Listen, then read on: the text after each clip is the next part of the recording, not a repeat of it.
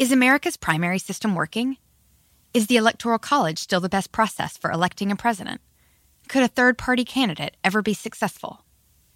In a new season of You Might Be Right, former Tennessee governors Bill Haslam and Phil Bredesen gather the country's top experts to explore these issues and more as we approach the 2024 presidential election.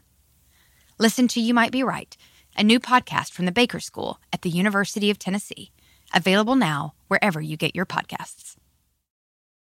At Bet365, we don't do ordinary. We believe that every sport should be epic. Every goal, every game, every point, every play. From the moments that are legendary to the ones that fly under the radar. Whether it's a game-winning goal in the final seconds of overtime or a shot on the goal in the first period. Whatever the sport, whatever the moment. It's never ordinary at Bet365. 21 plus only. Must be present in Virginia. If you or someone you know has a gambling problem and wants help, call 1-800-GAMBLER. Terms and conditions apply.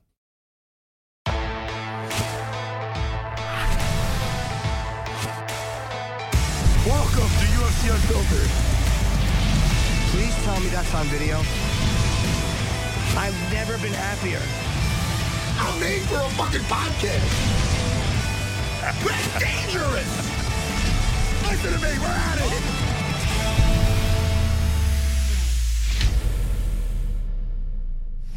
Welcome to UFC Unfiltered.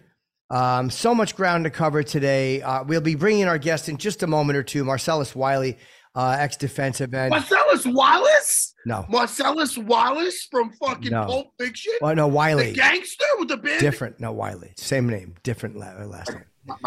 My bad. I guess we should start, Matt, just to kind of say RIP to Anthony Rumble Johnson. So upsetting. I did not know that he was even ill, and just such a great fighter. And I didn't know him. I might have met him. I'm sure I've interviewed him, but I can't say I was a friend of his, but everybody who knew him really liked this guy. He knocked out Teixeira, dropped Gustafsson, Antonio Nogueira. I mean, he was just an incredible puncher and a great fighter, and really, really sad, man. Yeah, he was a very nice guy. I fought on the same card as him, the Trigg fight that you always bring up. Yes. He was on that card also. And I don't know who he put to sleep, but he was somebody. Yeah, Jimmy Manawa, he knocked out. I mean, that was. Yeah, he's a really nice guy. That's the one thing I do remember about Anthony Rumble Johnson. He was just always very nice. Every time I dealt with him, we were always smiling, and I liked him a lot, man. Like I said, you hear about guys like who look so healthy and young and powerful.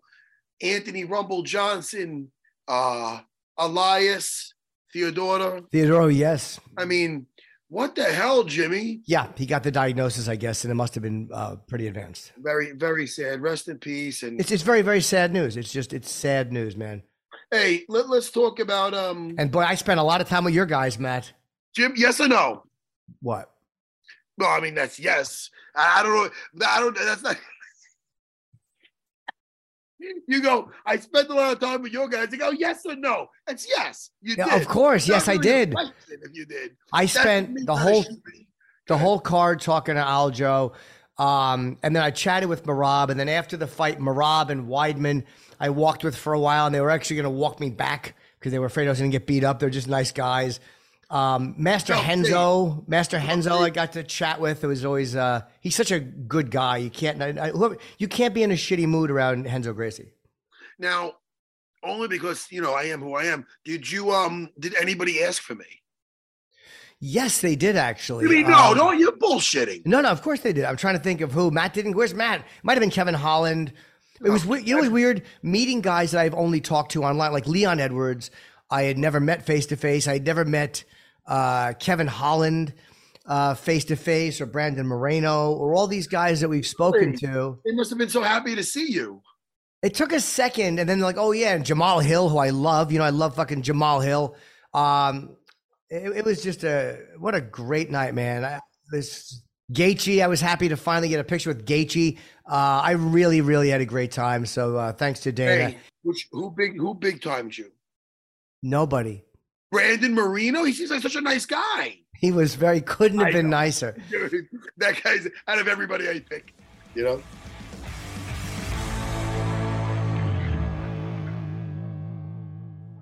And there's Marcellus. How are you, sir? I'm doing great. What's up, brothers?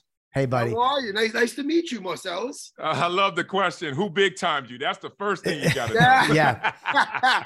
And I want to know. I want to know the scoop. Who's nice to my buddy here? Well, I'll tell you who I didn't talk to. Who we looked at each other, but I never seem like Marcellus. I don't know how your self-esteem is. Mine is terrible. And like Alexander Volkanovski, who's the featherweight champion, who we've interviewed many times. Yes. I didn't speak to because I didn't know if he recognized me, and I just feel like a dick. Have you been big time? I mean, the NFL, there's a lot of big marquee players. Anybody ever big timed you? Yeah, of course. I mean, you can't walk this planet without getting big time. But to me, that means they're just small in stature. They're small somewhere inside if they big time you. The first time it happened to me, I was a little kid, big track fan. I ran track. I catch myself on the infield warming up for my race, but it was the youngsters and the professionals. Carl Lewis walks by. And I'm like, shoot, that's Carl Lewis. I'm all in. Run up to him for an autograph, not respecting. He's there to work, not respecting. He's there to warm up. So he kind of shunned me. You fast forward 20 years later or so, I'm in the league, and guess who's sitting at my table needing me to pop the bottles for him? It's Carl Lewis. And I reminded him of that moment, but we got a big laugh out of it. Well, also, though, even though he was warming up, how old were you as a kid?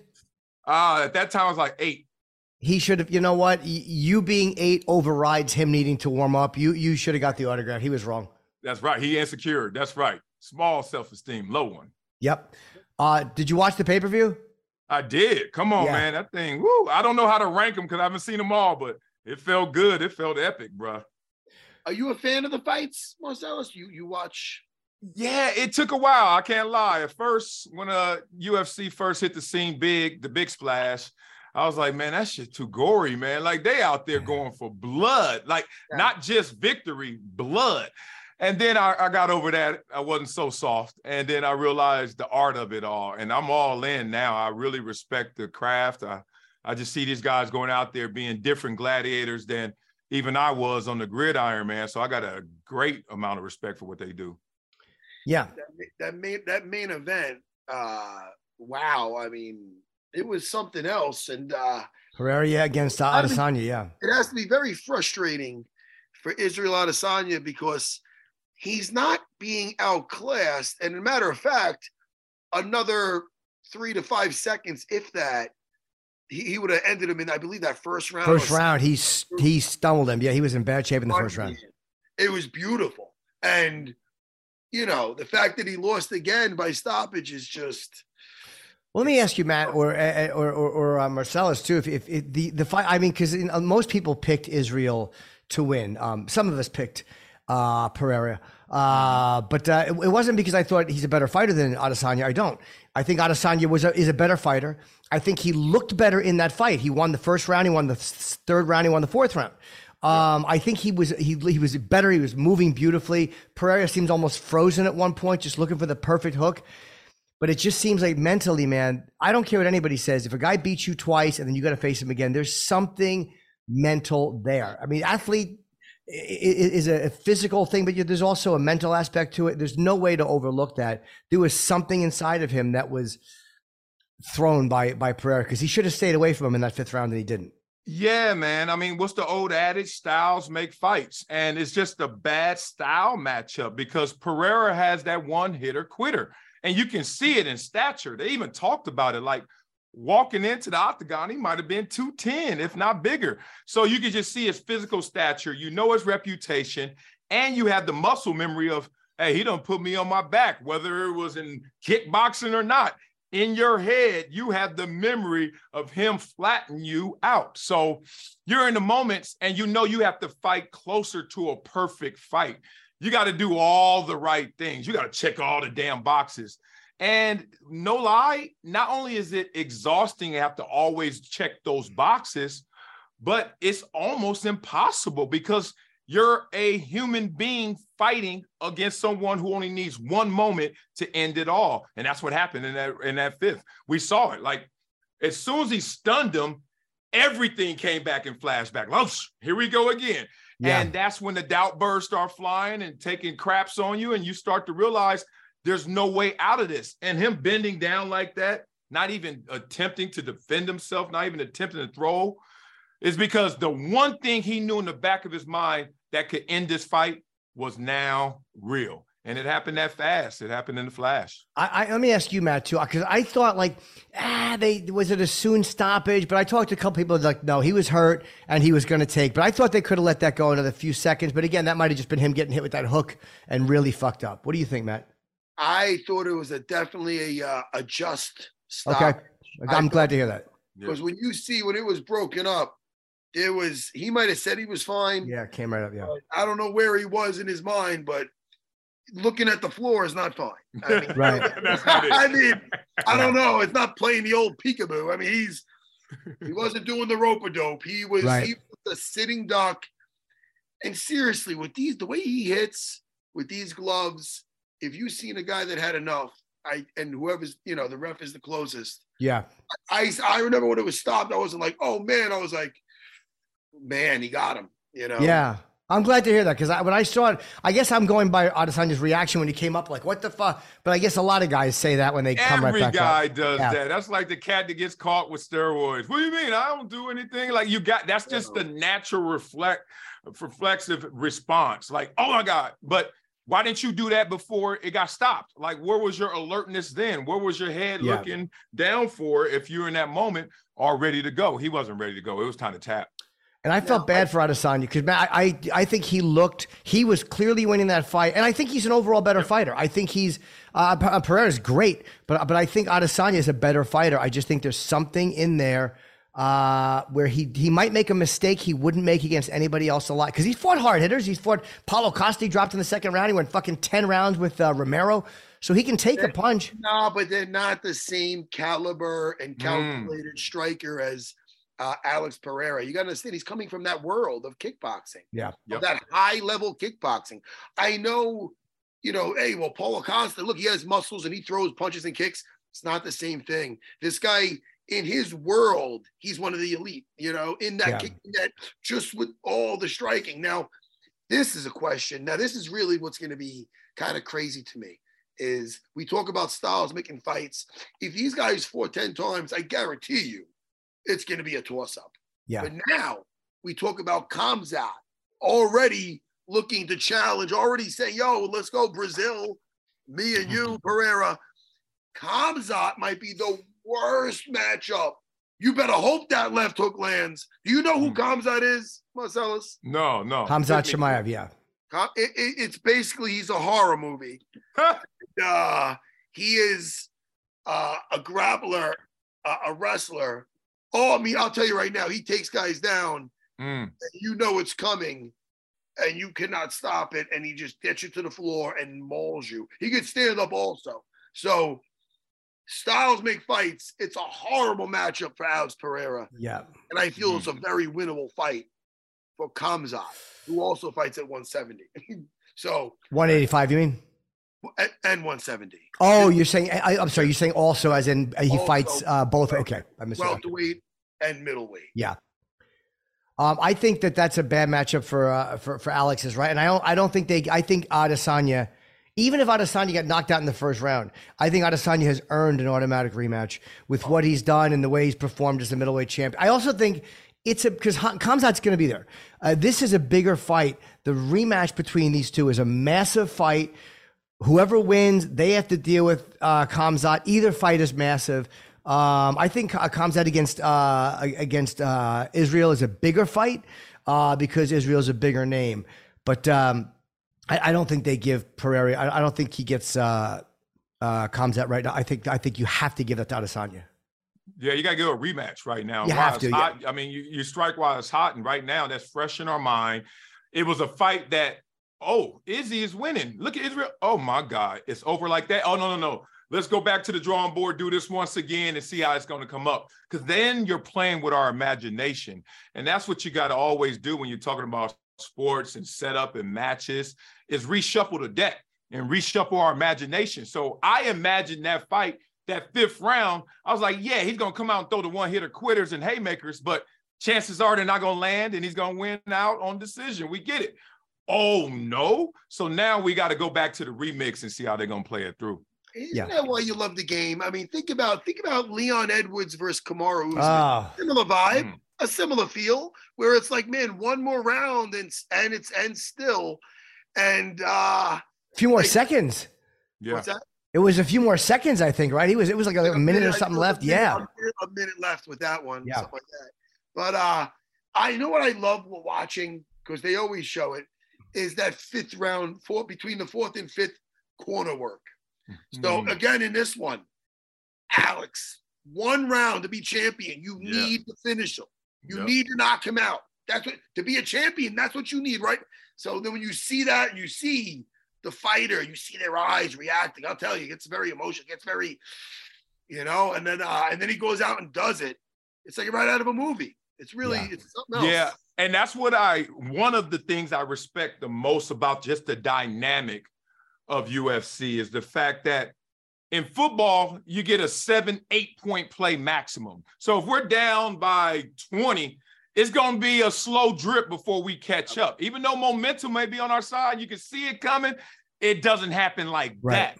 But in the UFC, dog, I don't give a damn. If you're still standing, you got a true puncher's chance. And you can make up that deficit in a split second. And I think that takes you to a different level in terms of energy and excitement and anticipation, where the faucet could just open up on somebody and it's a wrap. Versus in our sport, it's just that slow build until you see someone get overwhelmed.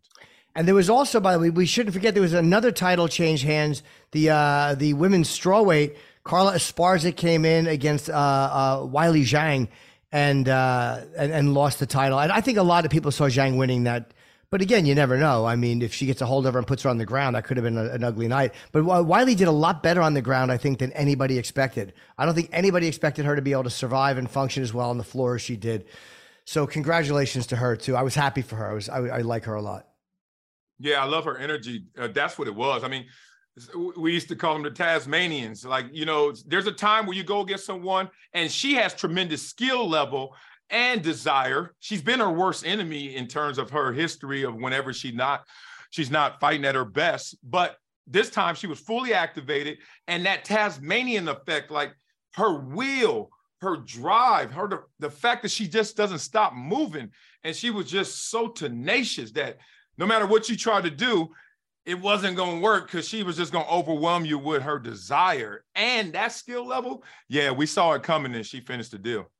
Yeah, I was happy for her. It was really nice. By the way, the fight too, Michael Chandler, Poirier did submit him in the third round, but what a fucking fight. Like, even when he loses, he's a guy like Justin Gaethje, where Michael Chandler still has a few fights, even if he was to lose them, where people are like, fuck it, I want to see this guy fight. He's still a big draw. He's still a third fight on the main card draw, or co-main, at least at this point. What did you think, Matt? I mean, Poirier has seen everything, and he's beaten almost everybody except for Khabib. You know what I like? He's seen everything, including a rear naked choke when he lost his chance of getting the title to Charles Oliveira. Yeah. And then in this fight, totally redeems himself by finishing with a rear naked choke. Yep. In his last fight, he lost to it. Now he's shown, hey, listen, I'm a black belt in jiu-jitsu. Yep. I got more than just the old fisticuffs. So the rear naked choke, Michael Chandler, who doesn't really have a neck, is pretty, you know what I mean?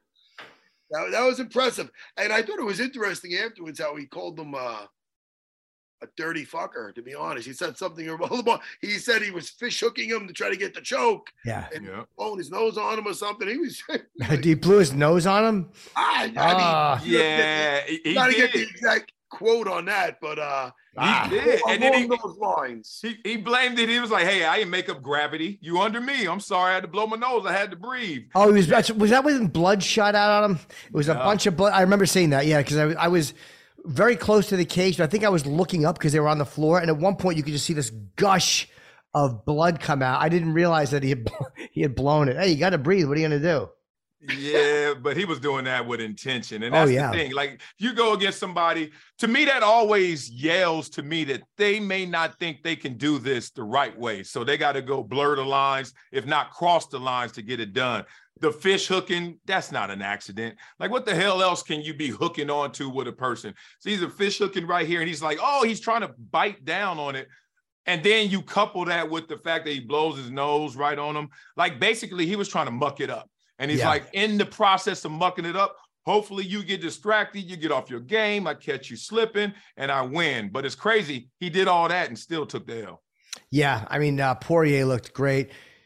And just, again, I'm a big Michael Chandler fan, but I also love Poirier, so it's not. I'm never sad to see him win. The one sad note, of course, Frankie Edgar over Chris Gutierrez. He took the knee and got knocked out in the first round. It was his last fight at the Garden. But, I think a lot of people knew that Chris was going to win that fight. And, it's sad to see Frankie go out like that. But on the flip side, it does confirm, hey, man, it is the right time. You're making the right decision. Yeah. I always hate when the wife and the kids are there. Like, it's one of these things where, I wouldn't. There's times my wife was my fiance at the time, but my wife now. But like when I went to fight for a title with St. Pierre, I purposely look, stay home. I don't need them. I don't know. It's either your best night or your worst night. If it's your best night, you can give a hug when you get home and celebrate, and you're all cheering anyway. But if you're there, I mean, you're gonna scar these kids. I feel like, you know what I mean. I get like, it's rough seeing because it's a bad moment. You know what I mean? When you see somebody put to sleep like that you love, and then you have your family there. It's just, I don't know. Kamaru's daughter saw that last fight and she was crying and upset. Yeah. But everybody's different. So those who choose to have their family there, but I'm happy that Frankie's walking away. He has nothing else to prove. He's a legend. Yeah. Definitely Hall of Famer. And, everybody loves Frankie Edgar. How do you not love Frankie? Yeah. He's Father Time's undefeated, man. Especially in this game, Yeah, his record is infinity and O. Like Father Time ain't playing no games with y'all, bro. Like I don't care who you are. And to me, to each his own. I would choose for my family to be there through good times, bad times, knockout wins, knockout losses, because I want them, especially the youngsters, to grow to know there is a separation of church and state. Like daddy is performing. Daddy is showing his talents. Daddy is out there working. And I'm still always going to be daddy. I'm coming back home to let you know that's something I did. And this is something I do all the time.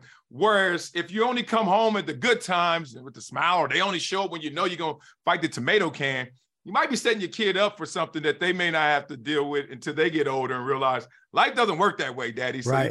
You could have introduced me to it a little earlier, especially when you were chaperoning. So I'm not mad at it. Father Time's undefeated for a reason. It helps the sport keep its integrity because it's a young man's game. No matter how good you are, it comes to be an end for you. Now, Marcellus, you've also, your podcast, I'm more to it, where you talk to athletes and entertainers, and you do have experience with retiring, with seeing guys stay longer than they should and wind up getting hurt. And I always like when I see a guy say, this is going to be it. And then, I don't blame Tom Brady either for playing one more season. And I don't blame Frankie for taking one more fight. It's like you want something that will definitively tell you either way. But it's tough to watch a guy who you like get hurt, and Frankie seemed okay after that. And you just hope he's not hurt. Yeah, man. I mean, we used to say you ball till you fall. And the reason you got to just keep going, even though public perception may switch on you and people's like, I wish you go away. You're messing up your legacy. But those people didn't put in those reps with you. Those people weren't 8 years old with you when you were climbing that mountain to become whoever you became. So if they didn't help you get up there, they can't tell you when to get down. Right. It's got to be on your terms, on your conditions, even if it looks bad, because this is going to be the death of something that you love. Like it's going to die. This is one of the deaths that happens to an athlete when you can't do that anymore. It's not golf. You know what I mean? This is not pickleball. This is combat. And once it's behind you, it stays behind you. So why not hold on to it if you want to, as long as possible? So like you said, Brady, keep balling, man. Even if it's a notch down or two. You don't have to win a Super Bowl every damn year. You didn't do that in your prime. So these expectations that the greats have to cut it short just because we don't want to see them suffer, I think is a little selfish. And Brady playing one more season and not having a great season. Frankie taking one more fight, not having the fight that he wanted. Again, it is one of those things where no one's going to remember, oh, Frankie got knocked out or Brady had a bad. It's the overall. Frankie's one of the most respected guys in the UFC. He's respected by the fans, the fighters. When he took that Ortega fight waiting for Max to heal and he didn't have to and he wound up losing and Ortega got the shot. He's one of the most universally respected guys probably in the history of the UFC. So whatever he wanted to do, I was fine with.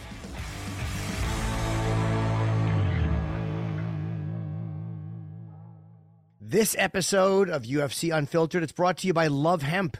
They're the official CBD partner of UFC. Life can be a challenge, but we all strive to live it to the fullest. Love Hemp is one of the leading CBD brands, loved and trusted by professional athletes worldwide, with a multi-award-winning range, over 40 CBD products, including oils, edibles, capsules, and skincare, all of which are designed to fit seamlessly into your daily routine and support optimal health, wellness, and recovery. Whatever challenges you might be facing, Love Hemp is always in your corner. Love Hemp, love life. Available across Europe via lovehemp.com. Coming soon to the U.S.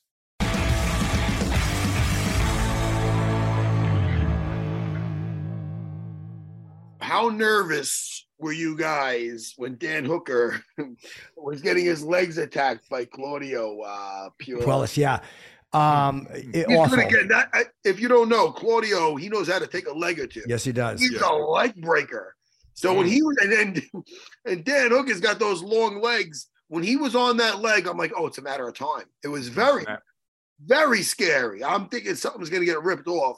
So Dan Hooker, it's funny. He had it totally straight, but he was belly down on it. So it couldn't go any more straight. He was trying to get an arch on it. It was when he was belly down, I'm like, if he gets on his side at all, that thing's going to break in half. So he was just trusting in the flexibility of his leg. And that the fact that he's belly down, he can only get so much of an arch. It was really wild. Do you remember that moment, Matt, where it looked like Hooker was just like, okay, this is what we're doing now. And he was in a place where he knew he was okay. And I'm like, he looks really comfortable and relaxed. And I'm like, he's not going to tap. So what did he need to do? Did he need to, was it because he was belly down that he just couldn't get that final angle on it? Oh, I mean, the leg was straight. Anything else is a hyperextension. So if he's on his side, he can lean back. If he's on his back, he can elevate his hips more. His pelvis is going to the floor. He's trying to arch up with it, but there's only so much arch he can get on it. So it was like, oh, it's right there, but it's not. He doesn't have the leverage to break it, type of thing. And Dan Hooker I guarantee you, those city kickboxing guys, they're not just kickboxing. They're smart. So I guarantee you, it's not the first time he had somebody on his legs during his camp. He did his homework. He did it. It reminded me of guy. The name's the guy fought who was the leg locker? Taquino. What is his name? The little fire hydrant of a guy. Paul Harris. There's a guy who was a leg breaker, and he fought a kickboxer. Aaron Simpson. Is that the right name? I might be way off. It's bothering me, but anyway. It's very similar. The guy lived on his legs. Everybody's waiting for the break. The guy weathered the storm like Dan Hooker did. Right. And ended up getting the win. It started getting ugly when this guy's so used to, once he's around the leg, finishing it, that it's almost like a KO artist not getting the KO. Right.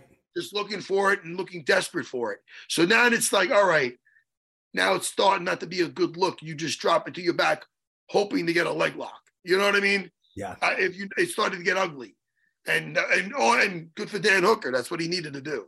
You know. Yes, and again, the whole card was great. I mean, this was just one from top to bottom. Was amazing. Ryan Spann. I mean, congratulations to him. He dropped Reyes in the first round, and it was a bad knockout. What's that? A jab. It was a jab. Oh, I think you said a jam. Like you got jammed. Okay, yeah, yeah. He's very underrated, Ryan Spann, and I think now he's number 12 and Reyes was 7, but I imagine he's gonna jump into the 7th spot. I felt bad for Dom because I like him, but what a tremendous performance by Ryan Spann. And it happened fast. Too. Yeah, yeah, it happened real fast. Like couldn't even get your feet underneath you. First round, you got to take it like that. But not knowing everything about that fight walking into it, I would have won in Vegas on that one. I was like, yeah, Ryan Spann looked like he's about to do something today, and he actually lived up to it. So you don't have a ton of stats to support. He just went out there with that fury and finished it. And Molly McCann, who we had on last week, Matt, got finished in the first round by Erin Blanchfield. Beautiful performance, but it just, again, there's no way you can put in to be that good on the ground. You're not going to be able to accomplish it in one camp. You're not going to be able to deal with someone that good on the ground. You know, you could tell, like when we talked to Molly McCann, and she was saying, well, if she takes me down, I'm going to do this. Oh, that's right. Yeah. The thing is, when you have somebody who's used to isolating and isolating the limbs and then taking them for years, it's something that's hard to prepare for. You know what I mean? Because it's not a second nature, you mean? What Erin did was when she got her down, it's not just about having the far side arm controlling. That near side arm, she would get that out of the equation. So it doesn't matter how flexible you are. Now you're getting in a crucifix. Yeah. So you see people, even the fights back in the day with Matt Hughes versus BJ Penn, who's a guy that could put his legs behind his head, both his legs, super flexible. When he has both his arms pinned out, he could not escape from that from cross-side. So it's even with flexible and explosive people, when you destroy their framework, it's a hard thing. DC beat Volkan like that. Volkan Oezdemir, in the second round. So, you know, it seems like a simple thing, but it's devastating if you don't know how to escape. Let me ask you, there was a moment, and Marcellus, you may even remember this. There was a moment where he's in crucifix like that, and her arm, she pulled her arm out, and then Blanchfield got it right back. And I'm like, I don't know what did she do wrong that Erin got her arm back immediately? It was out for maybe a second. Well, it's not what she did wrong. She knows how to control her. So first of all, when somebody's on top of you on cross-side position, you don't want the arms out. You would rather them be underneath your opponent. Okay. Right. That way you can start being like a turtle in a shell and connecting your knee to your elbow and retrieving guard or offsetting balance to get underhooks. But when your arms are out, that's when they can not only get taken with arm locks and Kimuras, but they could also get you just pinned. So when she escaped this near side arm, if she's on my right side, that arm could help you offset the balance. Even if you don't get a clean escape, it would make her base out. Now I have an underhook. Now I have a way out. So there's ways to get out. But again, this is stuff that, you know, you have to learn in jiu-jitsu class and you have to hone. It's not just you do this move. Well, yes, but you have to have hours of escaping from that position with people literally trying to just keep you down. So that's Brazilian jiu-jitsu. Yeah, and she found out the hard way, which the playbook is never how the game is played. Like, you know, okay, we're going to do this, and you anticipate their counter. But what you don't anticipate is all the counters that come from the counter that they threw at you. So they are on plan B, plan C. And a lot of times when you're learning something new, you go out there and you get the repetitions as advertised, but never go into that depth level. And that's what the experience tells you. That's what the experience does for you. It gets you from plan A to plan Z. And when you're just trying to read it and you're thinking it, you're going to do it slower and you're not going to do it as complex as your opponent. That's timing, right. I'm sorry, Jimmy. That's good. Timing and sensitivity. That's something you develop in training or running the plays. You don't just look at that playbook and go, that's the play we're playing. You have to work that out on the field. And I'm not a football guy, but I'm assuming that's what you do. Same thing with the fighting. It's not like, all right, this is what we're going to do. We're not going to get taken down. Well, how many are you doing a whole camp of you sprawling? Because you got to develop that. Like, you know what I mean? So again, it is knowing the game plan, then getting that sensitivity and the timing down that takes hours and hours in the practice room. Well, as I guess Mike Tyson so perfectly said, everyone has a plan until they get punched in the face. I mean, that's what changes because then it's alive and it's real, and the things that look good on paper, they just sometimes feels a little bit different. So yeah, I guess that's where all the hours and hours of escaping that position would come in. But it was just an incredible night. I was very bummed for Israel, but happy for Alex. Yes. And, we'll see what happens in the rematch, but I would, unless Israel has an injury, like unless something happens, I would say he's absolutely next in line. 100%. I just want to point out there was an undefeated fighter on the card. Atman Zaitar, yeah. And he fought one of my fighters, Yep. Matt Frivola. And Matt Frivola was a big underdog in that fight. And he hit him with a left hook from Hades. And I mean, and it was a beautiful thing. He's a Long Island kid. Yep. And he did that in the Madison Square Garden. And Matt is one of those guys, and the guy he just won before this, the fight that Matt won prior to this, was also an undefeated guy. So Matt is just he doesn't get shook about who's across the cage from him, because he knows that they got the problem because they're fighting him. And he's crazy enough to know, all right, I know you're the favorite. You're knocking everybody out, but I'm willing to go to hell to take you out. And look at that. What a beautiful display. And I was very happy for him because he got to do that in front of his family and friends. And again, he was the underdog. So he indicated that when we talked to him again, him and Molly McCann were both on, and he indicated the same thing, that, hey, he didn't seem concerned about it. He didn't seem concerned about being the underdog. He didn't seem to give a shit. It was something else. And it was just pointed out to me too, and I hadn't thought of it. I didn't realize, Dom Reyes, who was 12-0, is now 12-4, and 4 straight losses, even though I firmly believe he should be 13-3, because I do think he won that John Jones fight. I think that was a great fight. I thought Reyes did win that fight, but he's been, it looks like, knocked out 3 times by Blachowicz, Prochazka, and now Ryan Spann. So that's getting to a point where it's a little bit dangerous for him. And this next fight may determine whether or not he has a long future with the UFC. It's crazy how so quickly a career could turn around. And I'm not piling on. We love this guy. And he was upset. He felt insulted to be on the prelims. So it's like, listen, man, you know what? If you want to show why you're mad, you want to show him anything, you got to show him in the cage. And right now, I think we're worried about the guy's safety. It's not good to get your lights put out like that. I mean, I know that's a common thing to say, but like more than once, I mean, my career, how long did I fight? Maybe 1 concussion, maybe 2. I mean, that's over a course of how many years, you know what I mean? So.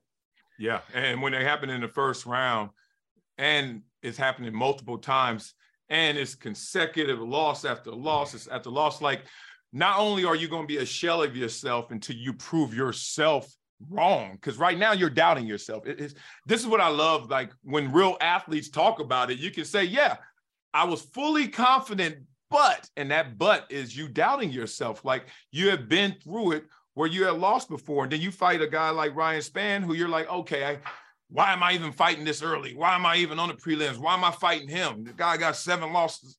And then he shows you that no matter how great your skill is, you better have greater will. And that's what's happening in a lot of these matches. And that's what I love to see as well. Guys who go out there and you can't display the will. You can't talk about the will. It just has to be shown through combat. And when you go against that, you learn fast. If you don't want it as bad as him, you about to get tapped. And Marcellus, I know you trained, you trained under Freddie Roach. And you were talking about, you and I have one thing in common, which is that I would always get fighters to show me certain moves just to see what they felt like. Again, never in a real combat strength, and I know you've taken, punches from Jones and Anderson. I had both of those guys kick me. Anderson wouldn't do it hard. I just wanted a little kick on the shoulder to feel, but John was in fight week. I guess he was fucking cutting weight. Ooh, he put a shin in my upper knee. I was in my upper thigh. And it was like being hit with a baseball bat. And I remember thinking, I said this too, I'm going to shit my pants or I'm going to throw up. Your whole body just goes, it doesn't know what to do. I had to go to the bathroom. I was like dizzy. Yeah. Woo! And that was not John trying to break my leg. That was just him fucking around. So what was your circumstances with those guys? Yeah, man. I walked into it with, and this is all in jest, but the football player's ego. I'm sitting there, I'm 6'4", I'm 260, and I'm looking at John Jones, and I'm looking at Anderson Silva. I'm like, dude, I'm like double you guys. Like, come on. I know you're tall, but you're lanky. I could just grab you and do whatever I want to do. So we're having that kind of fun, that kind of banter. And I was like, let me see what you guys do in the octagon, because I know on the football field, in the trenches, there's hell to pay. Yep. Like dudes at 330 and they're 330 pounds running around. It's like stampedes. It's like cattle. So I'm like, there's no way what you're going to show me is going to intimidate me. And bruh, I think at maybe a quarter speed, not even half speed, they both just did a quick upper body move to just distract me while they kicked me. And then they come back with the punch while you're reacting to the kick. And it just happened like lightning. And I was like, yeah. And they were like, yeah, you know that wasn't half speed. And I was like, that would fuck me up if it was real. And that's what I love about it, because in that moment, the thing I respected the most is the precision. Like, they know where to strike. They know how to strike. It wasn't just like, oh, I'm good at this and I practice this and I'm world renowned. It's like, no, this knife is so sharp, it is going to surgically destroy where I want it to go. And that was just impressive to see, even in just a light training session. And the thing you realize when there's guys doing this is A, you know that they could go 70% harder and really hurt you. And B, they're used to dealing with someone who does that stuff just as well as they do, or almost as well as they do. And they know how to avoid it, and they know how to get struck with it and still keep fighting.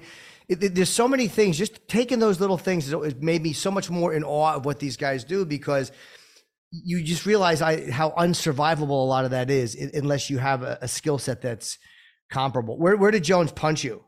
Oh, man, I caught one in like the diaphragm area, but I had on the padding. I ain't gonna lie to y'all, man. I certainly, hell yeah. I was like, dude, I know you about to bring me some pain. So I had the padding on, and he caught me right there. And even though you got the padding on, you still, it's big, and you're like, you're feeling it.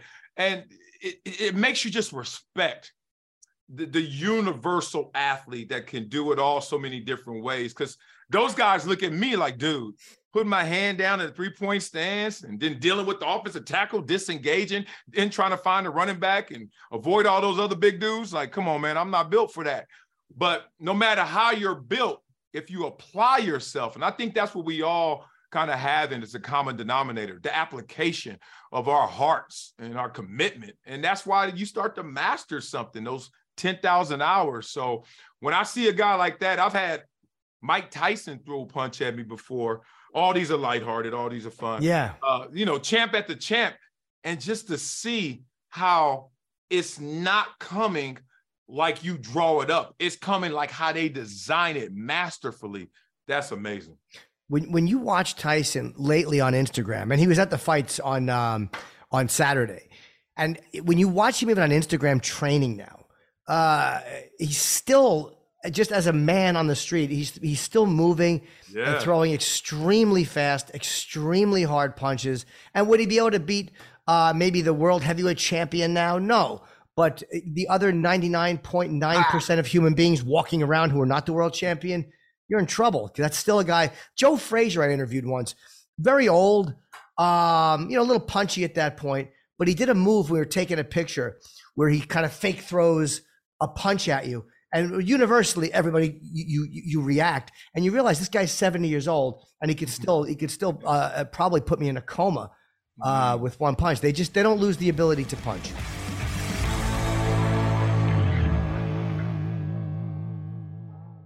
Can you remember a time when you thought someone you disagreed with might actually be right? In the new podcast, You Might Be Right, former Tennessee governors Bill Haslam and Phil Bredesen pose that question to guests like Paul Ryan, Al Gore, and Judy Woodruff. Come for the stories, stay for the substance and expert insights into some of the most challenging issues facing the country, including affordable housing, crime, and education. Listen to You Might Be Right, a new podcast from the Baker School at the University of Tennessee, available wherever you get your podcasts.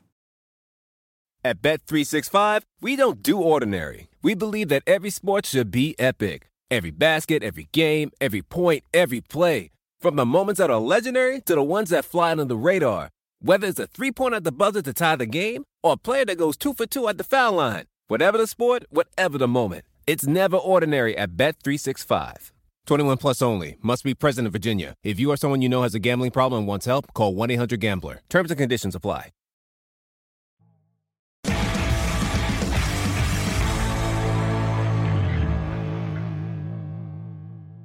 Jimmy. Yeah. I seen on your Instagram Yes. some kind of commotion backstage.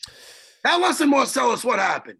It was, I was in the garage, and it was a little bit of, this is when Tyson was leaving. So he was hanging out talking to everybody, and then Mike left, and it seems like that puts everybody in kind of maybe a bit of a feistier mood. Everybody, he just has such a pretty amazing effect.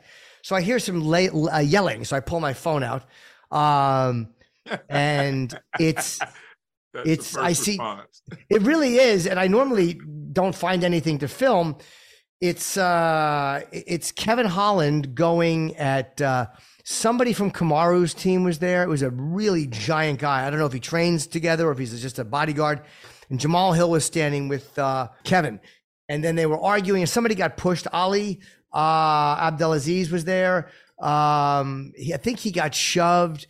And then nobody threw any punches. It was just kind of got loud and a little ruckus and whatever. And then one of the guys from, I think, Kamaru's camp grabbed my phone.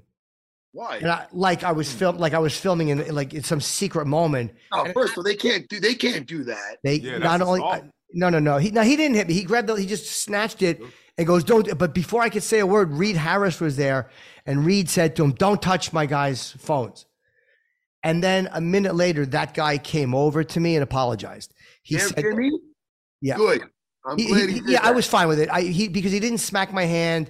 His guy was having a thing, and he just didn't want it to be, and it was wrong. But he came right over. He goes, "Hey man, that was just in the moment. I'm sorry about that." And I was like, "Yeah, no, it's fine. I wasn't hurt. He didn't strike me." And I wasn't. I'm not an ambulance chaser, but this story happened to me before, and that is assault. And I did that before. Long story short, I valeted my truck at Jerome Bettis's birthday party.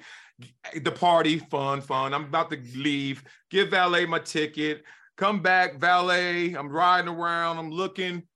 As I pull out, TV's gone, radio gone, speakers gone. They had robbed me. They had run some racket at the valet, right? So I go to the valet attendant. "Hey, man, what the hell is this? I give you my ticket. I come back 4 hours later. My car is empty. It's naked."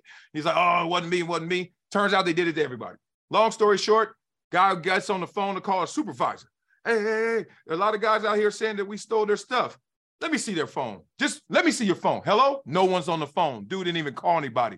Police come later. Guess what they said? "Hey, Marcellus, I know they stole your shit, but you took his phone from his hand. That's assault. Now, find the phone or that's theft." And I was like, huh? I'm the victim here. They were like, "Nah, B."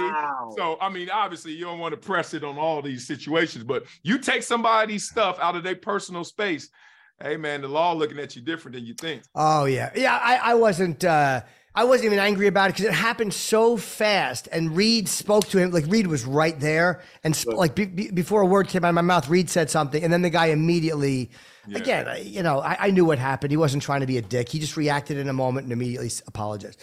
But it's funny, man. Before I sent it out, I did text Dana because it wasn't something that happened outside the garden. It was something that happened in the garage, and I was there because Dana had given me and I, again, you don't want to, a guy who treats you well, you don't want to do anything that's going to, I don't want to fuck the fighters over, and B, I don't want to do anything that the UFC wouldn't like, even though anytime there's altercations like that, it's all promotional. Like Holland now at welterweight will probably be looking at Kamaru. There's something now with these guys. So eventually they may wind up fighting, but he's like, "Yeah, go ahead. Just send it out if you want." But I wanted to make it. But Dana noticed. He goes, "That guy grabbed your phone." I'm like, "Yeah, I don't. It's fine." Well, I wasn't, I wasn't going to be a dick about it. It ended okay. Oh, it's fine. But they got into a bit of a, because when guys like that want to fight, they fight. Like, if shoving and jawing at each other is one thing, but guys on that level, if they really want to fight, they're going to fight. And they're going to throw a punch or they're going to throw someone to the ground. And that was just not what was happening. Now, Jimmy and Marcellus, maybe this is out of left field. Sure. But you're always looking for new shows to watch. Sure. The best is the Stallone Tulsa King. Did you guys hear anything about it? He's got a new show where he's like a gangster. Promo. You've seen the promo. Me too. And I don't think he's ever did a TV show before. No, he hasn't. So this is very interesting to me. And it looks kind of like a Sopranos, but like a comedy thing on it. Like, I don't know. Nothing, Jimmy? No, well, a friend of mine's in it. Dominic Lombardozzi, who I love, and he's one of the best actors working. So I will watch it just to see what Dom does. I didn't see much on it. So one promo, it looked pretty good, but because Dom's in it, I'll watch it. Hey, Marcellus, what are we watching over there? Do you have any shows that you binge, or are you reading any books? Give me something to get into. Yeah, man. Well, I got 3 little kids, 7, 3, and 2. So I can hip you right now to everything Ninjago, everything Sing 1, Sing 2, all them kid movies and stuff. I know all that, but I actually just finished binge watching The Watcher. Have y'all seen that? Heard of that on Netflix? Yeah. How is that? That was different. That got me into it, even though I was mad that I was that far into it. And then when it ended, I was like, come on, man. 7 quick episodes. Worth the watch, but certainly it's going to make you a little frustrated through the process. Jake the Mighty said the ending was, our producer said the ending was awful. And I heard from other people, I don't know don't spoil, please, but I heard the ending was not good. Do you guys agree with that? Hell yeah. It was bad, but I kind of, I will say this, I won't spoil it for you, but I knowing that it's based somewhat on true events. However those end, when they are based, again, only somewhat on true events, I'm a little less annoyed because to make it end differently, they would have to totally create something, even though it's not an exact telling of true events at all. It's kind of a based on, when they say based on true events, that means they're going to have a lot of artistic license. But no, the ending didn't annoy me because I knew it was somehow based on true. My girlfriend, however, wanted to throw the fucking television at the balcony. So her take was very different than mine. She was disgusted and angry. Yeah. Mad that you gave it that much time, that investment, especially at the end. And then you're like, dude, because there are more climatic moments before you get to the end. So we all just want to end with a splash, with a bang.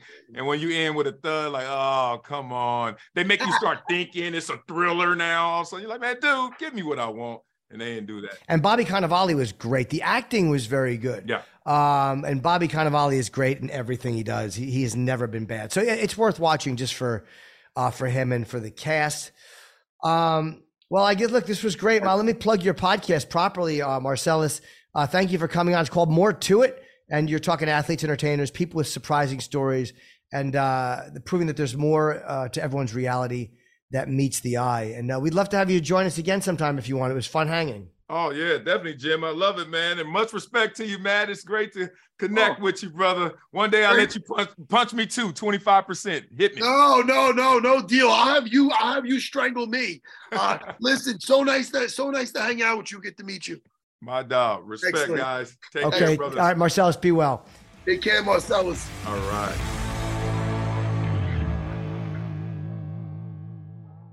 And Matt, that was our episode. That was a lot of fun. And I guess when we come back on Wednesday, we can preview the Derek Lewis fight. Let me just get the proper plug here.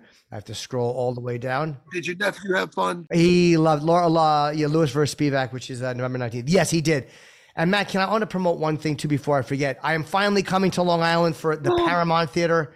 I will be at the Paramount March the 4th. Tickets are on pre-sale tomorrow morning, Tuesday, the pre-sale, and the promo code is CHIN. March the 4th? March 4th. Can I please, can I go there with my wife? Yes, you can. It's a nice theater. This is the Paramount Theater in Huntington, and which I love. Tomorrow, pre-sale, the promo code is CHIN. I can't wait. Jimmy, I'm going to go to this one. Yeah, I know. I'm going to look forward to it too. Are you going to wave to me? Of course. I'll see you before and after the show. It's so much fun. All right, Jimmy, I'll talk to you in a couple of days. I can't wait, buddy. Yes, and thanks to Marcellus Wiley. Really fun hanging. And again, congrats to Alex Pereira and Wiley Zhang. And we will talk to you guys soon. Got it. Bye, everybody.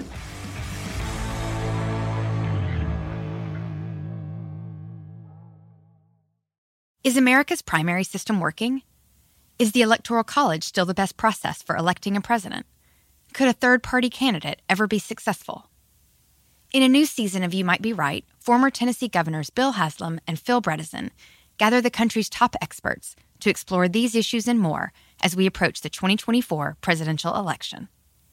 Listen to You Might Be Right, a new podcast from the Baker School at the University of Tennessee, available now wherever you get your podcasts. At Bet365, we don't do ordinary. We believe that every sport should be epic. Every basket, every game, every point, every play. From the moments that are legendary to the ones that fly under the radar. Whether it's a three-pointer at the buzzer to tie the game or a player that goes 2 for 2 at the foul line. Whatever the sport, whatever the moment. It's never ordinary at Bet365. 21 plus only. Must be present in Virginia. If you or someone you know has a gambling problem and wants help, call 1-800-GAMBLER. Terms and conditions apply.